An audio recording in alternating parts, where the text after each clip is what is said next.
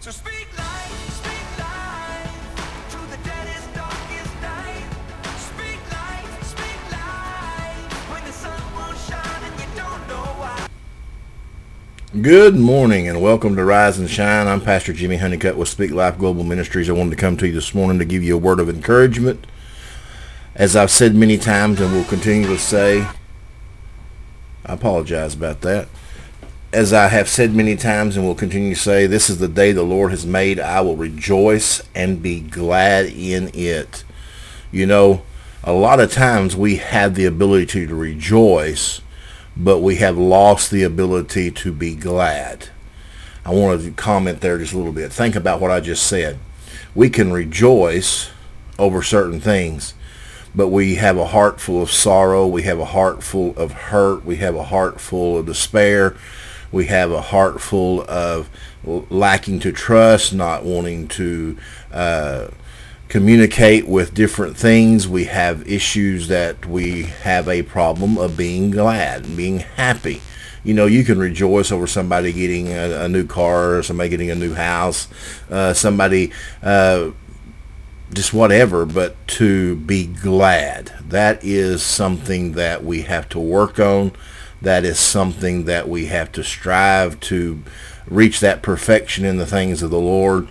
And, you know, so many times we go through the motions and we say it, this is the day the Lord has made, and I rejoice and be glad in it. And, you know, rejoice, woo-hoo, this is the day. But how long has it been since you've been glad about something? How long has it been since you've been happy about something? How long has it been since you felt complete? That's what I want to talk to you this morning about. That in the hour that we live in, there's going to be hurts, there's going to be situations, there's going to be troubles, there's going to be things that goes different than what we think they should go in life. You have two opportunities.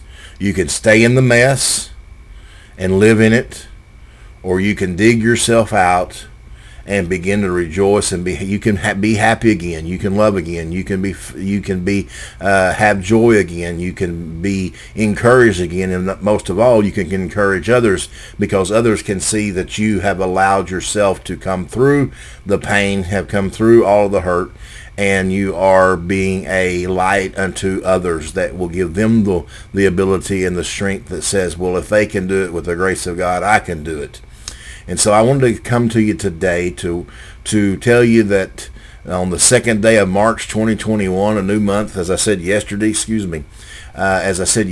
a new month, and, you know, a new slate.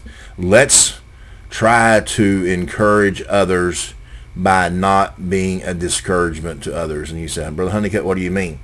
Well, to encourage means we have to have the good news.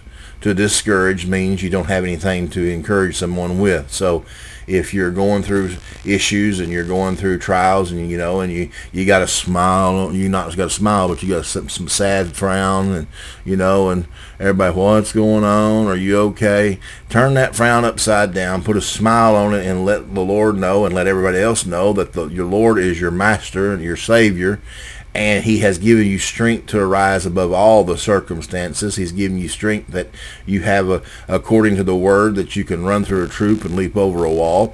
That he has given you the power to lay hands on the sick and they shall recover. He has given you the power to speak life. He has given you the power to be a voice that cries in the wilderness. And so this morning, I wanted to come to you to give you some encouragement to know that you are important in the body of Christ. Don't let the enemy tell you you're not. You are very important. Every vessel that God has called into his regime, so to speak, into his glory, into his bride, has a place.